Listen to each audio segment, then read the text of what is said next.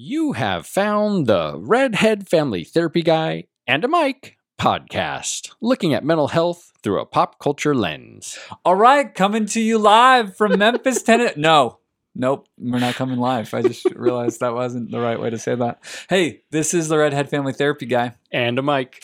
And this is episode 3. This is going to be a good one. Can you believe it? This is monumental. I can't. 3 strikes. It's crazy. And you're out. Please stay on. Or listen Please more. listen, yeah. Or share and tell everybody that it's awesome. Yes. All right, so this is episode 3, The Prisoner of My Own Head. Ooh, I like that title. Could you imagine what this could possibly be about? Harry Potter. Harry Potter. And so we're talking about vulnerability and shame in relationships, or the role of vulnerability in connection with the Harry Potter universe. Man, that's some It's gonna deep be stuff. good. It's going to be really Deep. Harry Potter. Potter. Harry Potter. So what's one of your? So you're a book guy. You haven't really watched the movies, right? Oh, that's a good point. So I have read the books, I think 3 or 4 times. I kind of lose track. But here's the issue with me in books. I read a lot of books. Yeah. So my retention is not very good. And that's why I'll read them again and again. No, it might that's just not, be my memory. You I don't shouldn't know. say that. You should say I read them so many because I loved it. They're awesome. Me. I just like reading, to be That honest. sounded cool. This is For product, those listening, product that is placement. John opening a soda. Product placement for those watching. Well, I should. It's a Dr. Pepper. Like I need caffeine. Yes, John has energy. I have a mini. I just like the minis because The like minis are nice. drinking a whole soda. it's too much. It's too much. So the mini's just nice. It's like a little bit. If I do caffeine, I can't the sleep. 7 ounces. It really takes a toll on me. I can drink a soda and go to bed 5 minutes later. I wish I could. Caffeine, it cracks me out. That's hilarious. The cracks you out. You're a crack addict on caffeine. But yes, I have read Harry Potter books, and I love them. The movies, so I have not seen all the movies. I don't know if that's. I think it's not great. Good to say. I think it's great. I think it's going to give us a different perspective on what we talked about today. And we're kind of targeting. We're targeting, if you didn't pick up the reference, The Prisoner of Azkaban, which is number 5, right? So I have not read the books at all. They came out when I was in graduate school, and I didn't have the headspace to sit down and read the books. So the cool thing was, though, is my wife Nicola. She's a Brit, and like the whole wizarding, and I love the whole wizarding fantasy. That whole thing is so cool. And so she would read it. I'm not even kidding you. And then she would sit and she would tell me about it for like an hour. She would tell me what was going on in the books, and so I'd be like, "Okay, sweetie, what happened?" References from it that maybe I wouldn't get because she's English, and a lot of it is that side. Yeah, because I don't know. Because even book 1 is Harry Potter and the Sorcerer's Stone, but the original title is the Philosopher's Stone. Right, they changed it for the American audiences. So I wonder. You should ask her sometime and say, like did you pick up on things? Yeah. But she read. I mean, she wouldn't. She may not know because. But she read the American version ones. I guess they just changed the titles, right? I think so. I don't know. Maybe if someone knows if there's like more changes than the comment. Title. Yeah, let us Drop know. Drop us a line. Let us We're gonna be know. blowing up. Harry Potter. So, so what is your? Did you before we jump into Azkaban? Like, did you have a favorite book, or what about the Harry universe or the Harry Potter stories did you really dig? Man, so one thing that both Heather and I like about the books is we feel like the humor comes out more in the books. There's a lot of humor in Harry Potter. Compare. You haven't seen the movies, and that's true. Of the movies I've seen, that is true. Heather's seen them. Uno. And I think I've seen maybe 1, 2, 3, and 4. About half of them. I don't think I've finished any one full Harry Potter movie except for 5 in preparation for our discussion. This amazing discussion. And 5 is, I love it. I just love it. It hit me so hard, and the metaphors are so strong, and it just personally, there's a scene which we'll get to that just knocked my socks off. And it just resonated with me really hard. You like 5 the most then, or I really do, and I really like 5 the most. And I don't hate on me, Harry Potter fans. I was frustrated a bit with like 6 and 7 because 5 has such a dynamic duel between Voldemort and Dumbledore. And so I was surely we're going to see that kind of intensity again in the movie. And I was a little frustrated with the last one or whatever, where they're fighting the last battle at Hogwarts, right? Because it's like they're shooting guns at each other instead of like magical spells being wielded against one another like it is in the Voldemort Dumbledore standoff. So I've not seen I guess it would be the 8th movie, right? Where they're actually having that, because that's really which I still love the movie. I thought it was fantastic. I've only read I've read book 7, so I remember. I'm trying to think. I remember book 7 being like, I remember it being pretty grand, but I remember like sadness too, right? Powerful, and so I'm not sure. Maybe the book is somewhat similar in that aspect. I can't remember. It's more like they're just shooting guns at each other. Yeah, I feel like there was exploding. It's exciting. It's cool. I feel like there was but I just felt like it would have been cool. Yeah, I mean, like they do a good job in that sense of like when Harry Potter and Dumbledore like have like their jets of magical streams shooting at each other as like a wall, where Voldemort his Horcrux is getting dealt with, and then that's when Harry overpowers. In the movie, that's when Harry overpowers. So let me ask you this. When we talk about different movies, there's things that I'll bring up or things that you bring. When we talk about what movie we want to talk about, overview, there's certain movies I'll bring up because I'm like, oh, that means a lot to me.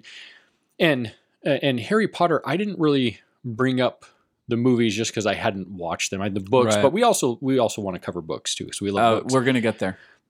Why did you think Harry Potter? All right. Well, it was really the scene. I might even get emotional. I'll try not to, because it hits me so hard. And this is what I love about movies. This is what I love about TV shows. I don't just watch shows like for the entertainment value, which some of them I do. Like, I mean, come on, like Brooklyn Nine-Nine is just hilarious to watch. It's fantastic. It's just funny. Or my wife has been watching The Office, like fan ones, because they have like the extended episode. I think they're like 30 minutes or something. So great. And so like some of that, but like when it comes to movies, like I'm really constantly, I can't get out of thinking about what we do and therapy and relationships and people. And that's why I love stories, particularly like, for instance, Brandon Sanderson, like, and Orson Scott Card, some of my favorite authors, that they deal with this heavy relational, and the books, of course, you get the inner world that you can never get in movies. And so I wanted to talk about this one because the moment for Harry Potter that really resonated with me was in Prisoner of Azkaban, where he is, of course, as you know, he's been ostracized because of the propaganda around the return of Voldemort from book 4 or movie 4.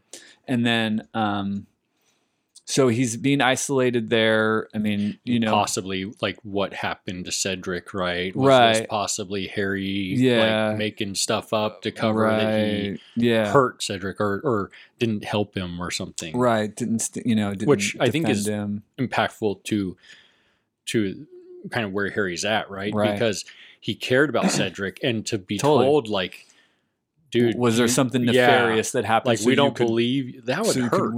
Yeah, it would be painful. Oh my goodness, it's so.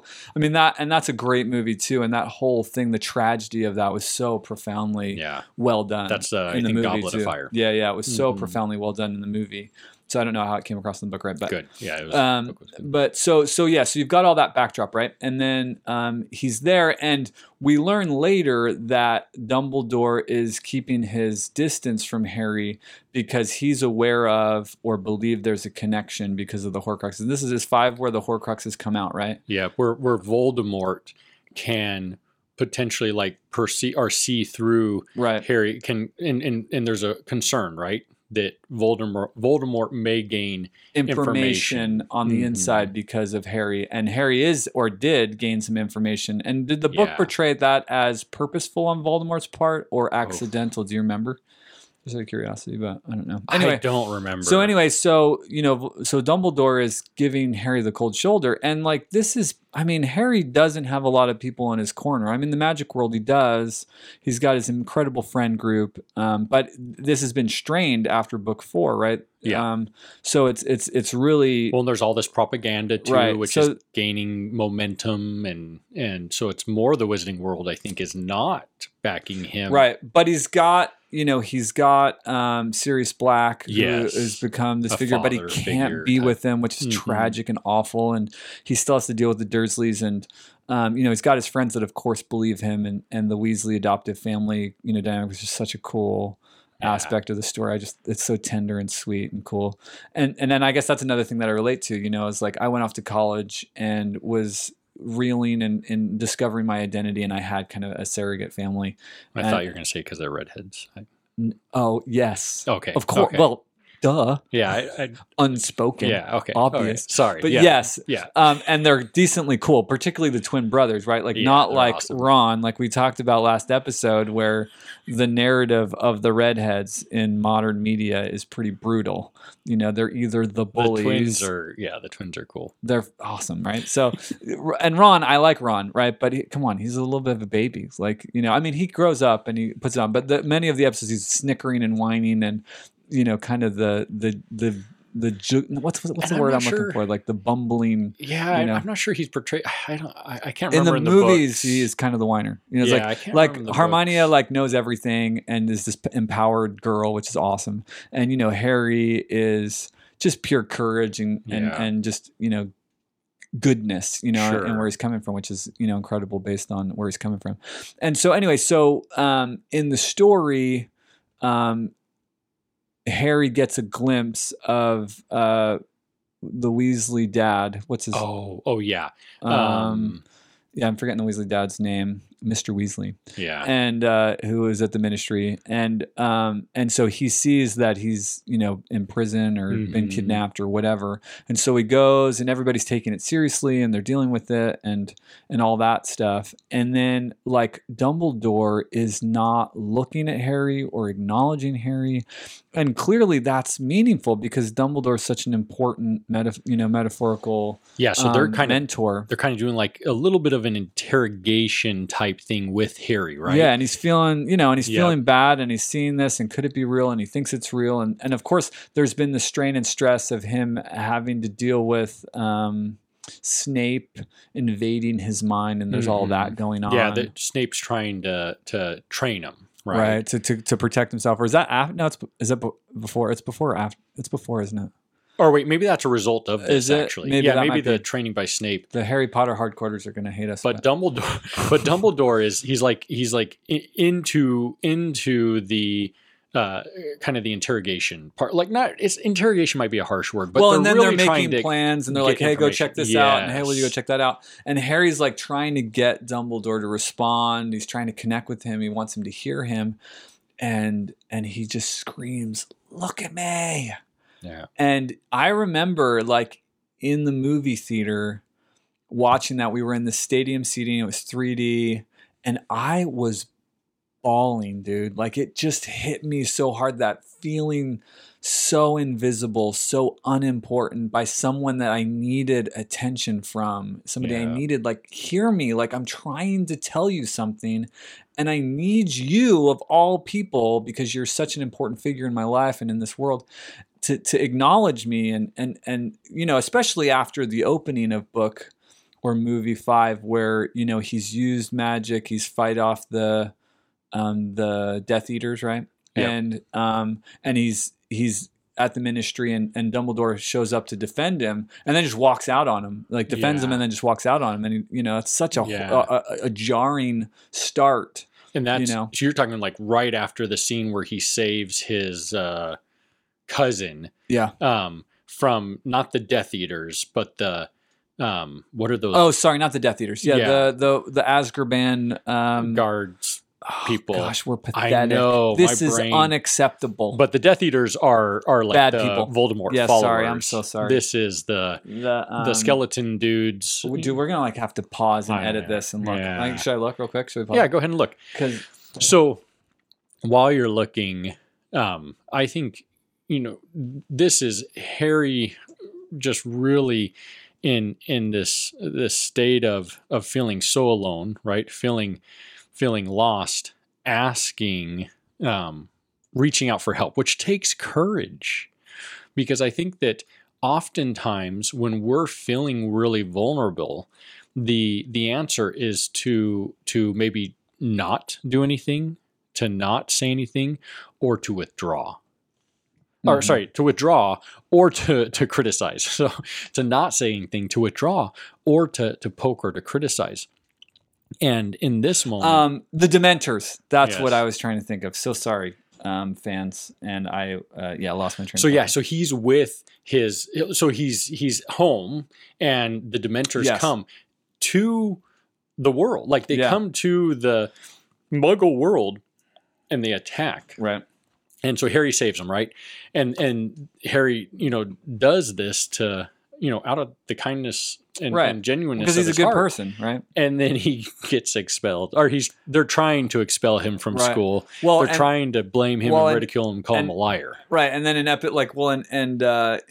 movie 3 in Azkaban, like he sets his aunt or whatever into a blimpy status, and they're like, oh, no big deal. Yep. Just kids being kids. But yeah, you save somebody's life and protect them from the Dementors, and you're going to be expelled, right? Exactly. Because of all this propaganda. He has all this going on, and then he says this. So why is that impactful to you? Why is him in that vulnerability, he reaches out and he does something instead of withdrawing? So why is that impactful? Well, I mean, for me personally, it's about the fact that I felt invisible, and so I really connected with that idea of being under duress and stress, and the people that I needed to see me and know me and guide me or help me, I felt like were out of reach or weren't hearing me. And so really the times where I get into fight or flight or emotionally escalated or deregulated and I lose my crap is often because I feel invisible and not seen. And so I have to slow things down and stay connected. My shame is I don't matter. Is that I'm invisible and that I don't matter. Mm-hmm. And I know that that's not true, and I know that wasn't even true from, my family of origin and my parents and the things that they were struggling with and how that, shaded or colored, my growing up experience. My parents absolutely love me and they're incredible people. Even with the struggles and insecurities and challenges that they, that they had, they were there. Yeah. And they gave me enough.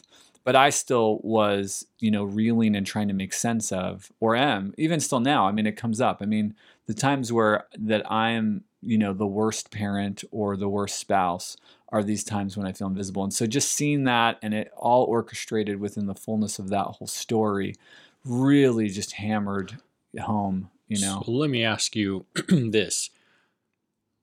We have shame. It presents, and we can be aware that we have shame. Is that okay? Well, yeah. I mean, I think that's right. Like all of us have it, right? I mean, this whole idea of vulnerability and shame really crystallized. Of course, we have to give props to Brené Brown, and this is really where it all connected for me. I listened to her 20-minute TED Talk, however long ago. I can't believe it's only at 60 million views. By the way, I went on to YouTube the other day. Is this the Power of Vulnerability one? Yeah. And I was like, it's got to be higher than that. I think she has a couple different ones. Yeah, but that one's been around for a long time. It's like, I feel like, does YouTube do that? YouTube, do you guys do that? Do you like reset when somebody gets really high and you're like, no, it wasn't that high? I question it because ours say like 40 views. Yeah. I'm pretty sure we've had a couple million. So I know it's got to be. I don't know how they aggregate those numbers. Like, surely, come on, YouTube. Yeah. But anyway, so it was at 16. I was kind of surprised. But when I watched that, it was so affirming, right? Because it was like everything that I kind of intuitively had come to understand as a therapist, she nailed in 20 minutes. And I was like, yes. And so, her articulating the necessity of vulnerability, and it's interesting, right? Because that word is used to describe weakness.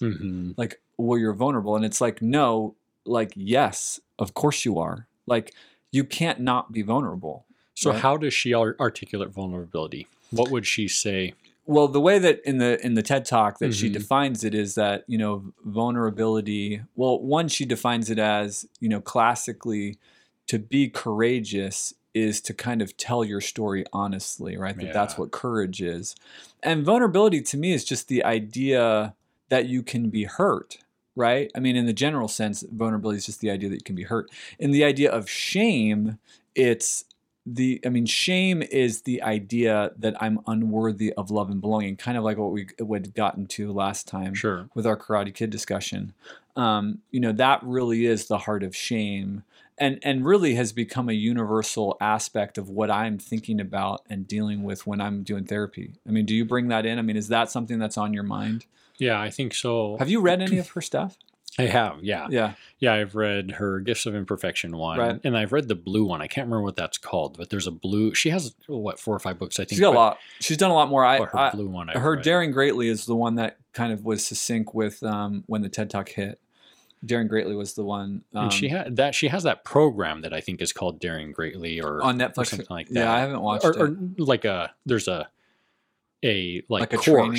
Oh yeah. I looked at it. She had started to get big, and so it was out of my yearly budget. So let me ask you this. Yeah, our continuing education budget. With you mentioned shame, but with vulnerability, it's owning, right? It's owning that story, being able to share that story. But the story is not the shame narrative. It's the truth narrative. What does that mean to own that story, to share that story? Yeah, I think it's the idea that, you know, you have to embrace the story, right? The idea that you don't have shame and you're not talking about it just means you probably have the more of it because you don't want to talk about it. Because the reality is it's the acknowledgement of weakness, right? And the acceptance of weakness, right? And it's dangerous, and you're in a greater risk to be hurt by not being connected and aware and articulate about your shame or about your weakness, right? Because if you are pretending it's not there, then it's going to blindside you in a big way, right? So you need to know that tenderness. You need to know that something is what I call it, and I'm working on a book, and I call it the something. That idea, which I think would be her idea of the gifts of imperfection, right? The thing that makes you human, the thing that makes you flawed, which is just a part of who we are. And so I think the vulnerability is embracing that, and instead of hiding from it, running away from it, because that just makes everything worse. That plays into shame, right? The idea of like, well, if you see this and know this, you're going to reject me. I'm not going to be welcome, and that happens sometimes, you know. So I think, would you say in that scene, is there vulnerability present for Harry?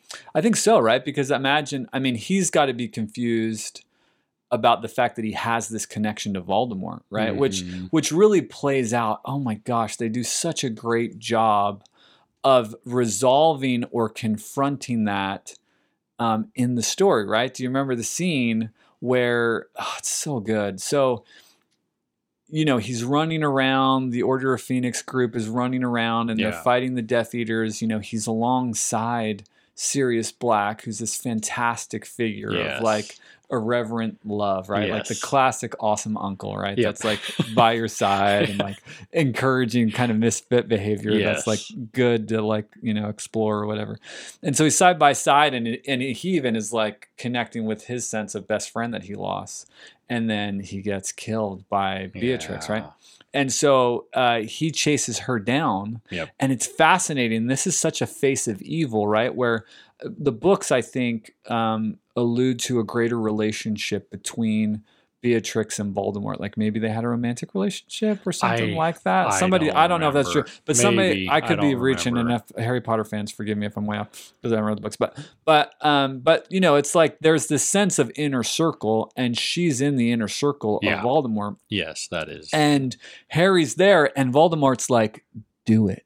Yeah, because he wants him. It's kind of like Palpatine trying to push Luke to the dark side. He's like, yeah, embrace that. Like, come this way, right? Like, you're a powerful guy. I'll make a tool of you. Because he doesn't even care about her. This is the problem with evil and those that are not vulnerable, those that aren't figures that welcome and are going to maintain and value attachment. You can't have trust, right? There is no trust among thieves because at any point when it becomes worthwhile to them, they'll cut your throat and take it from you, right? And so here it is, right? He wants Harry more than he wants Beatrix, and so go ahead and kill her, right? So the scene plays out. This is so powerful. The scene plays out. Voldemort and Dumbledore are doing their thing. It's such a cool scene. I mean, visually and what's going on. It's so cool how they counteract each other. I love all of that just in the D&D kind of stuff that's going on. And then, Dumbledore's holding his own, so Voldemort starts to, try to put Harry in danger with the breaking glass, and Dumbledore's like, "Get out of the way, Harry!" And so then, when it seems like it's tilting in the favor, or maybe Voldemort's getting frustrated with the fact that he can't up Dumbledore, he goes after Harry, and he possesses him, and they do such a great job, like, representing that in these flashes of scenes, right? Where he identifies with the isolation, with the shame, with the darkness. Do you remember how that's portrayed in the books? I don't remember how it's portrayed in the books. I can't remember. So, especially if you're just watching the movie, I can't separate you're seeing I'm seeing the scene. So right. So there's all this isolation. There's this loneliness. There's this sense of abandonment, orphan, abuse from aunt. Not being cared for. You're the misfit. People don't understand you. You've done bad things or want to do bad things or are frustrated and want to do bad things. That's why I wonder if the internal dialogue of Harry is kind of going down that road. So then Dumbledore, like the sage, wise, figures of guidance, mentors, says it's not how you're the same, it's how you're different.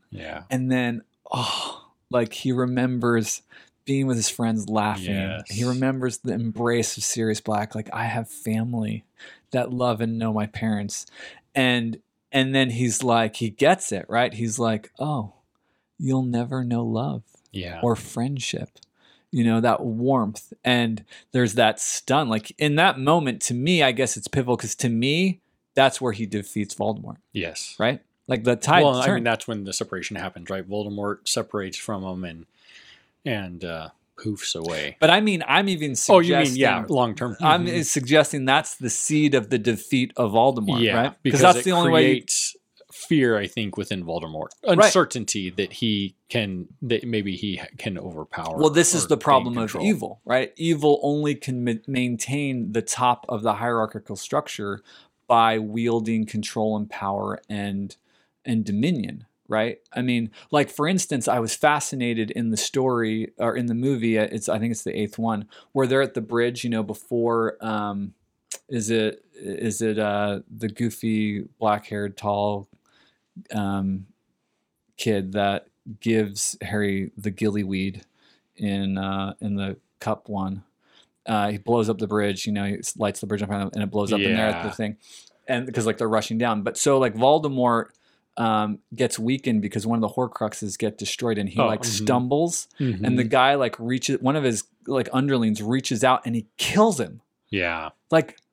I'm trying to support you, but because Voldemort can't be seen as weak, he kills the guy. It's like there is no pretend, friendship or support or alliance. It's I'm in charge and I'm the top of the hierarchical structure because I can destroy you. Well, and I think that brings up an interesting point, and something that you had alluded to earlier. You brought up trust. And I think that's a really powerful concept to understand, that vulnerability breeds trust, which breeds connection, and connection heals, right? Connection oftentimes is the answer. How do you see connection, like in regards to EFT and some of the stuff that you've done? Like, how do you see connection as the healer of trauma? Because absolutely, vulnerability has to be there, right? This is the thing that Brene Brown articulates so well, is like, to be able to succeed, to be able to learn, to be able to say I love you, to be able to go to therapy for the first time or do therapy for the first time, you have to put yourself in a position of vulnerability, right? So if you don't embrace vulnerability, you can't ever dare greatly. You can't ever do a great thing if you don't risk failure and ridicule, right? So in the context of EFT or attachment that your mind goes to, it seems like, what do you see as the role of vulnerability and connection, and why do you see connection as the healer of trauma? So oxytocin, the cuddle hormone, love hormone, is released through connection, whether that be physical connection, eye contact. Do you think that rewires the brain? The release of the hormone? Yeah. Is that what you're saying? Well, do you think that the wounds that happen emotionally get stored in the physiology of the brain, or there's neuron connections that aren't there? And so then by positive regard and affirmation in a positive way versus the trauma that happens, then you think it rewires? I think so. Well, you think about compulsive behaviors, addictions, right? And you can see that through distance of time or a gap in time, we see that the brain can reset, right? The brain can come back to its happy place, or whatever we want to call it, where you're not having those same hormonal urges or the same releases. So I would say, I think so. I mean, I don't know. I've wondered that, right? Positive, but I would think so. I've wondered what happens when, it's interesting how, I'm sure you've experienced this, where clients there are these moments that will crystallize and they'll have this shift of perspective, and everything can change dramatically, right? Yes. We hope that these moments happen. A lot of times change takes time and it's worked and it's discipline. The key is to have that breakthrough, but then to have it again. And to have it again. And I think that supports this idea of a rewiring of the brain, because it's the repetition and the consistency through having that happen again. But don't you think it's the moment becomes so profound where somebody breaks through that it's so profoundly evident that then they have faith to continue to try, even if it's bad, versus it's like a real switch is flipped, right? Where I think they go from a place of I'm not worthy, that, right? I think there's a spectrum of that, because I think that, yes. Well, I guess, I don't know. At some point, maybe a flip, but maybe it's more gradual than that, right? I think typically I was just speaking to the moments where, I'm sure you've had cases where people have a dramatic moment and they really do something different. Usually it's my wand. I only take it out on special occasions, and I cast my spell of healing. What is that spell? Can you do it for us? No. Can you name secret. It? No, if I do it, then why would people come to see me? Well, that doesn't mean they can do the spell. They might be able to say the spell. Well, they've got to have magic. You have to go to school to get the magic. That's right. The degree. Yes. The Once paper gives you the magic. the degree. Yes. Oh my gosh, that was such a big day. Was that a big day for you? The day that you graduated? That you got the licensure. The license. Yes. Because here's the thing: the brutal honesty. The degree means nothing. I can't do anything with the degree. I need the license. The license is what means everything. So it took it's me the gateway to get the license. Yeah, it's a part of the process. But the schooling, it doesn't matter anymore because you can just coach.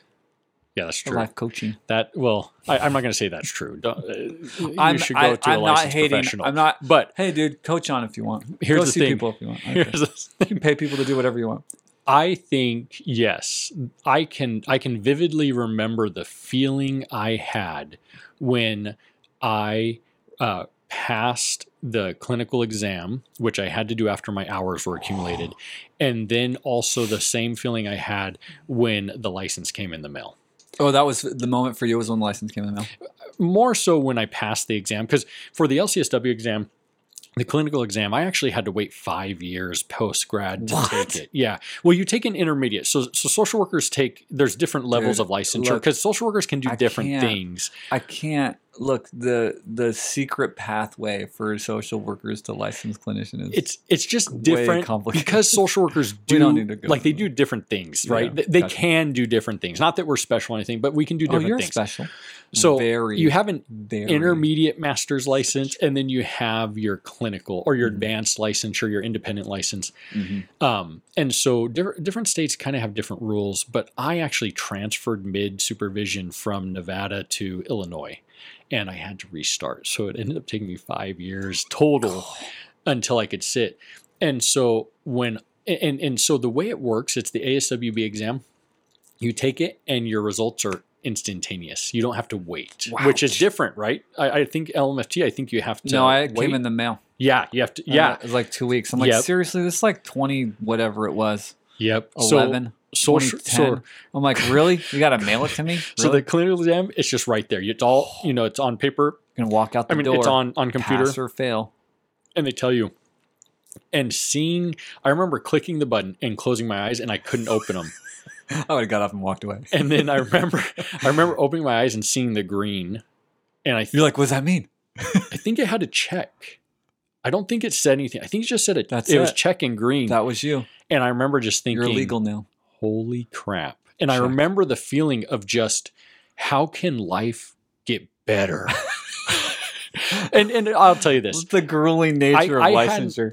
My wife and I, it took us 8 years to get pregnant. We had to go through fertility. So we didn't have kids yet. So I hadn't experienced that. Okay. I had experienced proposing my wife and being married. I had kids, huge. And it was still a sensational day. It was big. What was your question? I was asking. So I'm in the nostalgia of my green check mark. The affirmation from the universe that I was good, that I'm good enough to help people, maybe therapeutic, mental, go forth and check other boxes. And in the long run, I'm a therapist. I realize, I don't really need all that. So I think I was asking, when was that moment, or did you remember that moment? Because it was really significant for me. So we had to, and I didn't know this. You could have taken the AMFT previously. I don't know if it's changed. You could take the AFT exam after you have your degree, but I didn't know, and so I would have so probably you waited too. Yeah, I would have done better if I would just taken right out of school. I really regretted it, but and there's a long story. I won't tell all that or save it for another podcast. But so my next step was there was also a Tennessee exam, which was kind of a bummer because it had been a case presentation, like you go before the board. And I wasn't really, states are different. I wasn't nervous about that. I was actually thought it would be fun to present a case and be articulate about it and get asked questions. I thought it'd be fun. So I wasn't nervous about that, but then they changed it. And I had to take another test. Oh, so they didn't do the oral? You had to do a written? It changed that year. And I was like, what? And so then it was I got this thing and it was like, oh no, we're changing it. You've got to come to Nashville and take a test. And I was like, oh my goodness. Sucks. And so I was sweating because I had a little bit of a process. I failed the the National AMFT exam. I failed it by literally one question. Yeah. It was 2 points. I failed the clinical exam the first time I took it. Oh, really? Yeah. So anyway, I go to Nashville. I take the exam, and there was 10 of us or something like that. And it was it was like 9th grade. It was bubble. Paper. It wasn't even on a computer. A Scantron. Seriously, it was like a Scantron. I'm not even joking. Did you take a No, it wasn't. No, it wasn't even a Scantron. It was just a packet of papers. And Susan, the secretary at the board licensure for Tennessee, was like, "Yes, in this room, and then after you're done, give it back to me." And I was like, "So when will we know?" She's like, "I'll give you a call." After I go through them or whatever. And I was like, okay. I'm like, do you have my number? She's like, yeah, checked it or whatever. So I'm when she's like, maybe it will be today. It will. No, she was like, oh, well, you'll get it in the mail. She's like, but I'll do it. She's like, I could give you a call maybe. And I was like, but she winked at me I'm going to call you. And so I was like, oh my goodness, right? So we're in Nashville. The kids were back with someone who lived in East Tennessee. And we were in Nashville because I take in Nashville. And so we went to the zoo. Yeah. Because we was we got to do something. I think we went to the movies. Did she call you that day? Hold on. So we go to the zoo and we're walking around the zoo and my flip phone. Yeah. Is it that old? I think it was actually. It's 2010. So it would have been smartphones. iPhone was 2010, 2009. Yeah. Something. So the flip phone rings. I don't recognize the number. I open up. I'm like, hello. And she's like, you passed. And I'm not even kidding. I think we were in the entryway of the Nashville Zoo, and I just bawled. I just started to cry. And my wife like gave me a big hug because it was like all of this. I mean, like, we were poor, and it's like, can I get a real job? And, it was just it's stressful because if you don't have the license, you can't do it. Like the license is everything. But yeah. All right. Anyway, big sidebar for but it's relevant to vulnerability. So vulnerability, connecting with in connection. Yeah. So vulnerability builds trust, breeds trust, and breeds connection, which connection leads to healing, right? Connection releases oxytocin. Oxytocin, research shows oxytocin, the hormone oxytocin, heals so all types of things. Do you see that? Oh, I'm sorry, I'm cutting you off. No, you're good. So do you see relationships as a key component of people healing and growing? Like to me, that's like the role of friendship. That's the role of, I really see like the marriage relationship. Definitely. I think this is why you see that animals can be healing also, because you can have a relationship with an animal. You can receive connection. Now, it's a low level connection. But can you get the same amount of connection from someone who can communicate verbally? Because you need affirmation and acknowledgement of who you are. Right? Can build, So no, but you get healing through connection with others. And so I think that for me, what I find is that I strive to be vulnerable in session, right? I strive to, if I'm not sure, I'll say, I'm not sure. Help me. Yeah. Bring me along, because I don't know. Yeah, I'm not sure what to do here. I'll just say it, because if I do that, I feel like that vulnerability builds trust. Yeah. They're not just they're gonna believe when I say something maybe hard or something good about them, they're gonna, I think, believe that more because I've been genuine, right? I've been vulnerable with them. And so I think that, if we're gonna heal shame, I think vulnerability is key. Yeah. And I think that its vulnerability is key in not just healing shame, but building the connection, which also can in turn heal shame. How do you talk down the idea that vulnerability is bad, right? Because like, particularly with guys, especially guys are like, dude, I mean, one thing, they're coming to therapy, but then it's like you're encouraging them to be vulnerable. And it's interesting that men typically do that developmentally. Men start to become more vulnerable and emotionally engaging past 50. It's a developmental stage that they enter into when they kind of reflect on their life and they ask themselves what matters, and they've done their career stuff for good or bad. And then they're saying, okay, I'm at the end of life. And now a lot of times we've got grandkids, like what matters. And they'll start to emotionally engage more at that age. But what do you say, or how do you manage when people are resistant to the idea of, because it's like, well, I could get hurt. Yeah. Yeah, I can get hurt. It's scary. It's hard. It's so what do you, when you're in therapy with somebody and they're like, but that could not go well. I self-disclose. So you just talk about different things that you've been through that have been hard? I do. Because it is true. How can I expect someone, like, how can I say, be vulnerable? And they're like, what? No, I don't think so. So you'll be vulnerable. I'm not vulnerable. So strategically, you're like, okay, I'll be vulnerable. I'll tell you something that's hard or whatever. Yeah. So it's tough. And I share stuff. Like I'll share like stuff that's real. I hope they believe it's real, but it's real. I don't make it up. No, so it's a strategic way of just being like, hey, this is modeling, the real me. Right? Modeling. Yeah. Well, and it's also a way to connect, right? Like I've been through this hard thing too. I really can relate. Well, if I can be vulnerable with them, then they can trust more, right? Yeah. Maybe that can give them the courage and the strength. So that can be an example relationship. Yeah. Because that's, what the research constantly shows, right? That one of the most therapeutic things, or one of the most helpful things about the therapeutic process is the relationship with the therapist, right? Especially if I can connect with them first on something that they identify with. And I think that's what's one thing that I think is good in life, is to be versatile in interests, right? Right. You don't have any engaged. I don't think. Yeah, if you can tell, I like everything. You're not really. You're kind of boring. I mean, dude. Do you know what's hilarious? I came over here we're here at the studio. We're at the Memphis studio, and I came in your house. I haven't even talked to you about this. I came in your house like the last time we were here. I was like, dude, you have a huge air compressor. Like, when did you? you have that for? You know what I mean? So Michael is awesome at getting excited about something and learning everything there is to know about that thing, and then buying the thing that has the most value within that realm of things. I have a lot of interests. You get real excited. I do. I find things just so fascinating, interesting. And I think that is part of it, right? Because if I can connect, so if I have like a guy's guy, like if he's talking about restoring, I've done frame off restoration. That's why I have an air compressor for my 64 Chevy that I had. That's right. Yeah, I had the old truck. And I've seen pictures. Like if there's like a car guy, dude, you're done. I don't know everything, but I know enough to have to talk some I'll lingo. Just be like, hey, talk to me. That's cool. Which is fine. Yeah, no. Which is fine.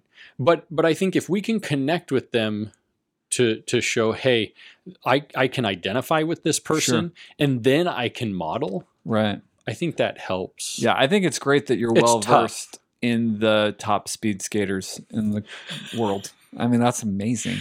Yeah. Apollo. Still can't believe you dropped that. I was like, bro, what are you talking about? I do like Olympics a lot. I like a lot of things, like we discussed. No, even like cycling, right? Dude. Cycling became huge for you, like 7 years ago? Dude. And I remember we were at a regional training and you were talking cycling and I was like, oh, I know cycling. And I just started talking about cycling because there's lots of interest. So let me throw this out. Yeah. In the movie Luna. So Luna is kind of loopy. Yeah, right? She's an out there type character. She's like she's fantastic. The actress is fantastic too. She is a model of vulnerability to me. Yeah, she just lives it. She does. Breathes it. Not even a care in the world. Just like a naive wisdom of how you have to be. So much so that people think she's nuts, and she's not. Prior to this moment that you're talking about, Harry and her have an interaction where she models vulnerability. She talks about losing her mother. Right. And talks about how that's why she can see the invisible horse things. How dare you not use the appropriate name for that creature? Yeah. You're going to get Correct torched. me in the comments. Like I said, I don't know everything. Hardcore fans, look, we like a lot of things. We're not necessarily over the She calls them the invisible horse things. No, really? Yeah, I'm quoting that. No. Yes. I don't know. So the invisible horse things. Quote, quote unquote. Don't. Lobules. What? So the lobules. What are you? That she's talking. Make up new words for Harry I just Potter. Did. I mean, this is the genius of the author that she like. Yeah, who's the author? Come on. Yeah, exactly. Give me a break. Who's the author? It's so late. The lobules. I need another. So I love this, right? We need a product placement. No, I need another Dr. Pepper. I'm worried that I'm getting old and that I'm forgetting things. Well, I mean, yeah. We're getting old. All right, sir. It's happening. You can have some Dr. Pepper. Hard, dude. I know. Sponsors accepted. Just let us know. Okay, so Luna models. J.K. Rowling. And good, good. Now, what's the invisible horse name? I don't have any idea what the name of the invisible horse. J.K. Rowling. I could barely remember Dementor. I mean, for crying out loud, it's like the most beautiful, wonderful name of a flying dark sheep. They were so terrifying and wonderful, and I can remember Dementor as a Death Eater. Dementor. It's awesome. So in the movie, there's a scene before Harry has the see me scene, right? The reaching out in pain. So he has this interaction with Luna where she's vulnerable and she's like, hey, we can see them because we've experienced death of a loved one. And that vulnerability, I think, is a model to Harry, right? And I feel like that builds trust. Like their relationship changes. And then she says something that I felt like is really profound. And I think I mentioned this too the other day. She says something along the lines of, hey, after she's kind of been vulnerable with him and kind of built some of this trust, she says to him, I see why Voldemort is attacking you. I see why he's trying to get people against you, because if he can weaken you, then that's that makes it that much easier for him to regain power, to take over. Yeah, because he's the thorn in the side, right? I mean, he's the child who lived. He's the thing that defied all of his power, really, which really is the love of his mother, right? Isn't that the metaphor? That it's the love of his mother that protects him from the evil. But then he becomes fused to that evil because of the loss and trauma that he went through in receiving that curse. And he becomes attached to it. I mean, gosh, J.K. Rowling hits it out of the park with the depth of all the different places that can go. You know, I mean, he ends up. It makes you wonder, like, with some of these authors, they just experience it themselves, or they do really good research, or I think that's the beauty of stories, right? This is why we love these stories, is because they're teaching you something that's true. You know, that's the importance of story, which comes back to this notion of what we were talking about in the last episode in your own story, right? Because there are real villains. There is a dragon out there that's trying to eat you and destroy you. And if you go confront it, you can come away wounded. Like difficult situations that you try to confront that don't go well, you end up hurt and broken. And sometimes you lose a limb, or you're not capable to do other things after. I mean, things can break you. I mean, that's a real thing. This is real life, right? I mean, and so I think that's why it's so important. Like, we need these stories. That's why I think the Marvel movies are so incredibly successful and powerful, because the hero story is so important and true. It's so evidently true. I mean, that's why I love them, and I love looking at them through the lens of chaos and order and good and evil, and are profoundly enjoyable for me, and why I love these stories in particular, because they really help you understand evil and understand how you have to be in relationships. It's the hero story, right? We need the hero's journey. We need an archetype to follow, to embrace. You know, people, I mean, for us, you know, it's faith, you know, and I think that with the loss of faith in a kind of a real way, and at least in America, these stories become another archetypal opportunity for these truths. And we need them. To build hope. To build hope, right? To believe that Thanos can be deceived. There are Thanoses in the universe and on the earth, and can they be overcome? Or and Voldemort's. Or Voldemort's. If we want to stay sorry. Yeah, we don't have to. We can go to Marvel some other time for sure. And so I think it's just really essential, you know, and that's what's beautiful and powerful about these stories. I agree. And I think that this story just knocks that out of the park in that message of, you know, it's not how you're the same, it's how you're different. And the way that we have to be different is we need friendship, we need love, and vulnerability. You can't have connection without vulnerability. Like, what do we have as friends if we haven't shared our story? Like, I mean, we can share our love of the car or the bike, which we do, but it's like when we're engaged in those pastimes, like when we spent hours on the bike, like we were talking, dude. Like, I mean, you know, when we're knocking miles out on our trek across Illinois, we talk about the stuff that is scary to talk about, there's pain there. And I feel you listening, right? That's where the friendship grows. You find, like, people, it's interesting, people ask me all the time, like, I don't know how you do what you do, you know, and there is a part of it that is heavy and exhausting, you know, to hear and connect. But is there, like, do you get invigorated? I mean, you get worn out, but do you get invigorated by having that connection? Oh, yeah. It's very healing, because it's healing. There, you know, connection breeds oxytocin. It breeds healing. And so it is. Is it tiring and draining? Yes. But it's healing. Yeah. And it is, you know, I will get excited. I will get invigorated. Now, the times that are hard and really draining is when you have a bunch of sessions and, like, it's not much has gone on. It's not happening. Yeah. Yeah, like people won't let you in, or you're trying to knock on the door, or you have a bunch of tough. You're trying to connect, and their trauma is keeping them, and you're trying to find the way in to be like, no, it's okay. Like, you can, it's all right, you know. And navigating some of those things, you know, you do carry some of the weight to be with them, right? To help them through that process.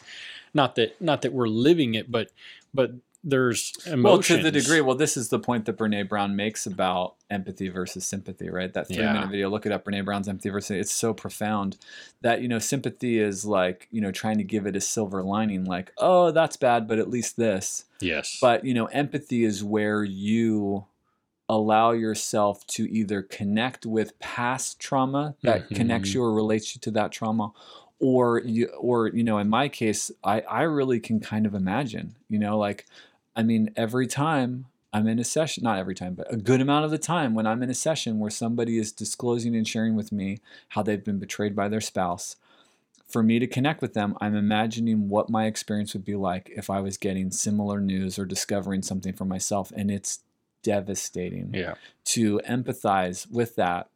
But that's what it means to bear one another's burdens, I think. And I think that's where connection happens. You're not trying to fix it. You're not trying to make it better. You're just like, oh my goodness. And I think that's when, you look at those that are hard to be vulnerable, are struggling to be vulnerable, or scared to be vulnerable. If you can find what the pain is, and then identify with it, and then conjecture that, right?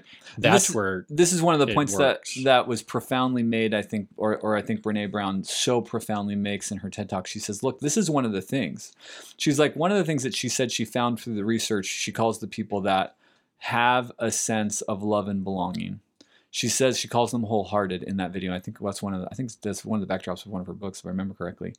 And she talks about how, the thing that the people that were courageously vulnerable understood was that you had to embrace that pain for the opportunity to feel joy. That if you numb and say, well, I don't want to feel pain, then you hedge the opportunity to feel joy. You can't feel one and not the other. Mm-hmm. So if you're going to have a feeling life, you're going to have a life with lots of joy and elation and connection, but you're also going to have heartache because you've got to open yourself to that connection. When those connections are broken or severed because of your own bad judgments or bad decisions, or because of decisions others have made, and you get an attachment injury, it's horrific and painful. Like, it's real, and you can't have one without the other. And that's one of the things that she really deeply articulates that I think blew my doors off, because it's like, yes. Mm-hmm. And that's what we see, right? We see people being guarded, and they're unhappy, and they feel alone. And it's like, you feel alone. I need to open up. And they're like, no,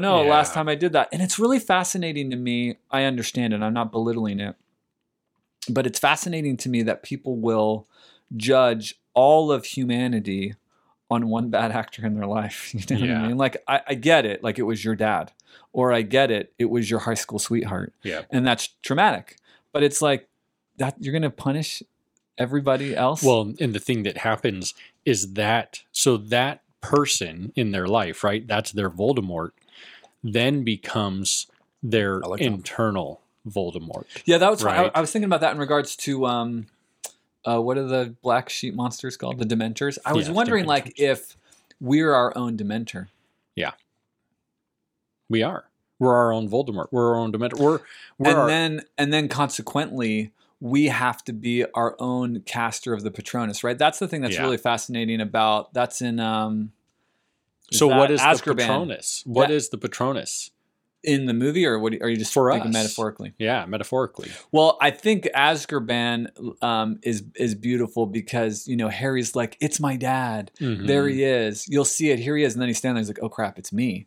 And isn't that fascinating? It's a fascinating concept that he saved himself and this guy that he loved, or just had hope of, like, I have someone, and his idea of love. Do you remember what the memory was that allowed him to cast such a powerful Patronus that chases away the darkness? I don't. Which one is that in? Is that in 4? That's 3. Oh, 3. That's Azkaban, right? 3 is Azkaban. Because when he's working with Lupin, like, he's learning to cast the Patronus, because they do it with the boggart, right? Like, and the boggart takes on your fear. And so when the boggart pops out, is it a memory with his dad or with his mom and dad? I think because it's in book 3, right? So it was before before the cup, where he sees mom and dad, which is such a powerful scene as well, when all of his loved ones are around him and protect him for this moment from Voldemort, so he can get away. Like, how cool is that? Yes. Right? This idea of the positive messages and the idea of family and an eternal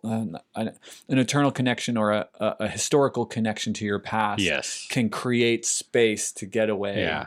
This notion of identity, this notion of self, and the fact that their voices and their presence is in your mind and in your heart or around you is just supremely powerful.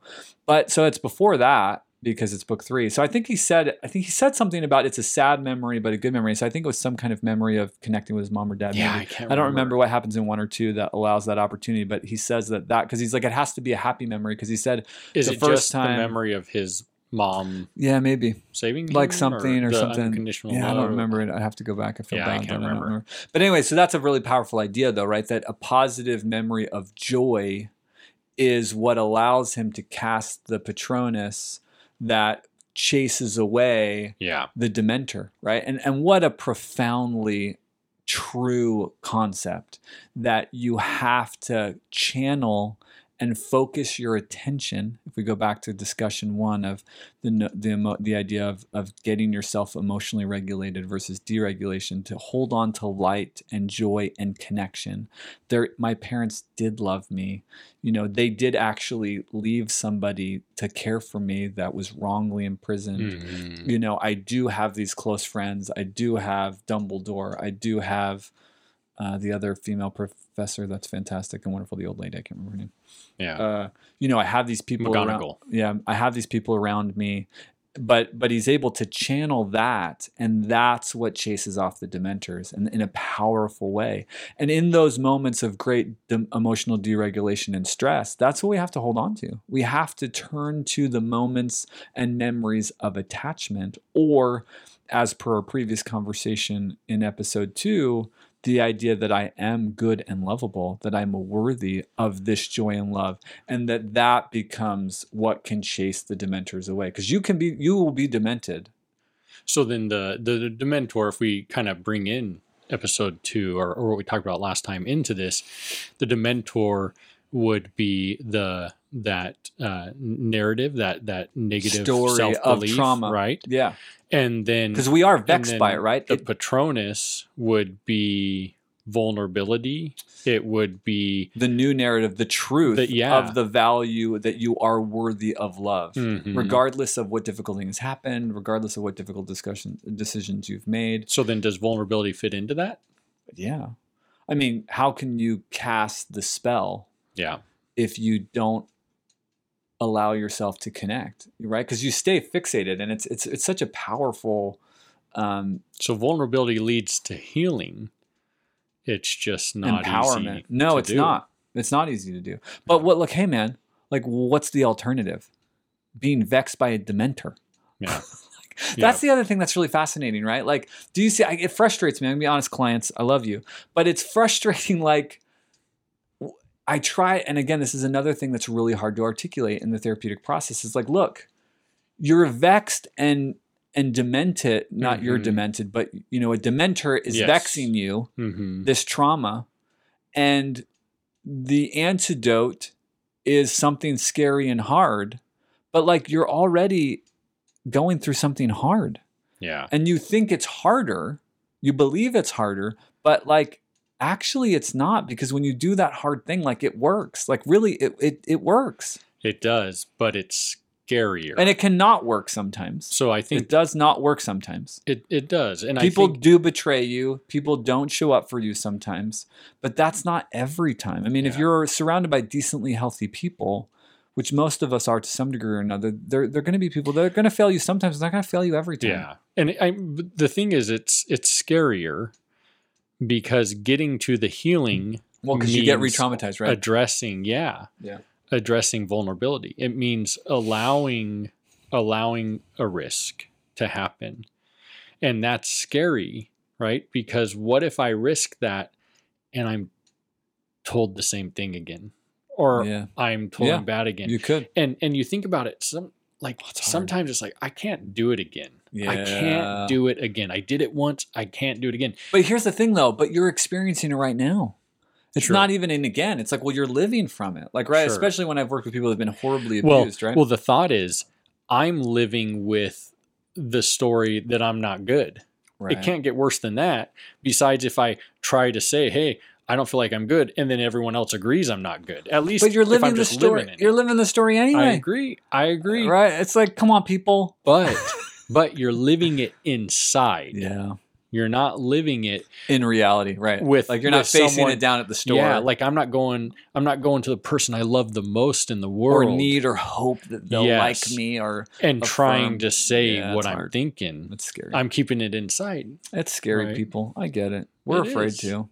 But here's the thing. It really isn't harder. And here's the thing that I think. Hold on. So here's the thing. Here's the thing. If you do it, and it goes horribly, you can say, hey, at least I did it. Yeah. Like I opened my mouth. I engaged it. I attempted to repair. I attempted to connect. I put my trust. I tried. And then I did my part. And then you can let them. And that's the goal, right? To get them there. Yeah. Or really for any of us. It's not even just a client-therapist relationship. It's any of us to get there. We're just therapists. We can't think outside the therapist box. You mean people solve these problems in their lives without therapy? Is that possible? No. Never. Call me. No, it's. I think so. Well, that's the power of the stories. I think that's why the stories are so powerful, because you see, wow, they did it, and they're a superhero or whatever. But it's like, oh, maybe I can dare, I can channel, I can internalize the archetypal hero, like, because we need an example, like, because if nobody's setting an example for us, then I mean that's why the mentors are so important, Miyagi and Dumbledore. Mm-hmm. Well, I think for me, there's a couple of key things. I think for me in my life, vulnerability leads to a position of connection, which then allows me to hear, or to perceive, or to understand something that I may not have been able to in the past. And I think with Harry and Luna, that's what happens. She starts with vulnerability. You had a profound experience with this Luna. Because I think that's something that happens that allows him to do what he does. That's cool. It's by saying, hey, see me. Yeah. I don't think if he had that experience, I don't know that he would have been able to have the courage to say something. No, I'm going to disagree with you a little bit, because I think the shining characteristic of Harry is, to one degree or another, his courage, right? Like his moxie, like his, and I think it's kind of like, well, nothing's worse than 10 years under the stairs. Sure. So yeah, go ahead, Voldemort. Like, I'm a wizard. My parents they didn't die in a car accident. I have somebody, right? So let me ask you this. If that's true, why wasn't he reaching out to Hermione or to any of his friends, to Ron? In that space. They kept saying, hey, what's going on? Are you okay? And he wouldn't. Yeah, what was going on for him? But he did to Luna. Because I think she came to him. Him. Well, right. You're right. Yeah, because there is an aspect of the fact that they didn't go through that with him. Yeah. And so she was vulnerable. And they also have they have a romantic thing going on a little bit. Yeah, it opened his ability to hear conceptualize, something. To hear something, right? Great point. And then that set him up. So I don't know that he would have been able to do it with Dumbledore, because he wasn't doing it with Hermione or with Ron. Well, he needed to with Dumbledore. He did. He needed to. And it bubbled up, right? Like in this moment of tiredness and stress, and he's just like... But we may be getting too nerdy into Harry Potter. I don't know if it's really just the metaphors, or not, but it's cool. This is what we're taking. Well, this is what's cool about stories. It's like, you don't have to like our version of the story. Yeah. This is what we've gotten out of seeing these metaphors in action. Yeah. And there are lots of other ways to look at it. That's what's so cool about it. I think that vulnerability shame is something that you could talk numerous podcasts on. I mean, Brene Brown has immense amounts of research on vulnerability and shame. And so I don't know that we've done it all the justice that it deserves, but I think that there's definitely a lot in... Let me throw you a curveball. Prisoner of Azkaban. And I don't know how in touch you are with the story to kind of grab this, but what do you make of Snape? So Snape, I mean, he's a hero. You have Harry seeing, right? You have Harry. So Harry gets upset basically, and instead of trying to block Snape, he intrudes into Snape's mind. Well, at some point, like he's got to sees. Well, that's interesting. What do you make of that whole sees thing? This trauma, because essentially what he's battling with is Snape is trying to fight his way into his subconscious, right?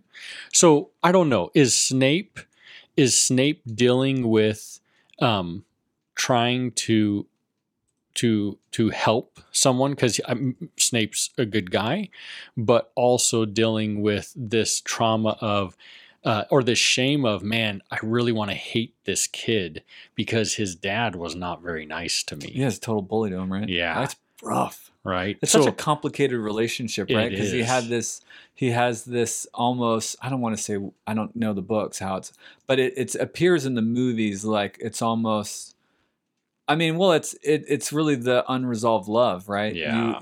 Because his mom seems like this wonderful character. Mm-hmm. She was nice to him. Yeah. There was a bit of, a hope of a relationship there. And then she was enthralled with Harry's dad. And so Snape, resents Harry to the degree that he reminds him of all the things of the dad. Yeah. But then there's something there that's her. But what do you think about him as a character? First of all, I want to say that Alan Rickman, rest in peace, was just amazing. Well, yeah, Alan Rickman is good, I think, in any character. Dude, he's just one of those brilliant, unique actors, and I loved him, and everybody's going to hate this. I loved him in Robin Hood with Kevin Costner, which is terrible, right? But he was fantastic. Mm-hmm. He was, he's really like just his tone, his presentation, the way that he represented characters in such a unique and like impassioned way was just so freaking cool. Like even watching number 5 the other day, I was like, dude, who delivers lines like that? Yeah. Like you just pause, and his ownership of the character is just so cool. Yeah, I think Snape is a great character. And so what do you make of Snape as like in the story, as this guy that is really isolated, right? Yeah. But also deeply committed to, to me, he becomes he's a sacrifice. He is. He sacrifices himself to open the door to protect Harry, to protect, purpose to his devotion to his mom. Yeah. It's so cool. I think it's really powerful. I think that. But it's so tragic in one respect too, because he's like alone. Yeah. You know what I mean? I know it's powerful. It hits me hard. I think so too. I don't know that I have other thoughts on that. Yeah. I'd like just Snape's a cool character. Yeah. I like his character a lot. And All I right. think that it is powerful. Any other closing thoughts and more to say? Do we need to? I don't know. Vulnerability is essential. You can't have these opportunities connection without risking it. You absolutely can lose a limb.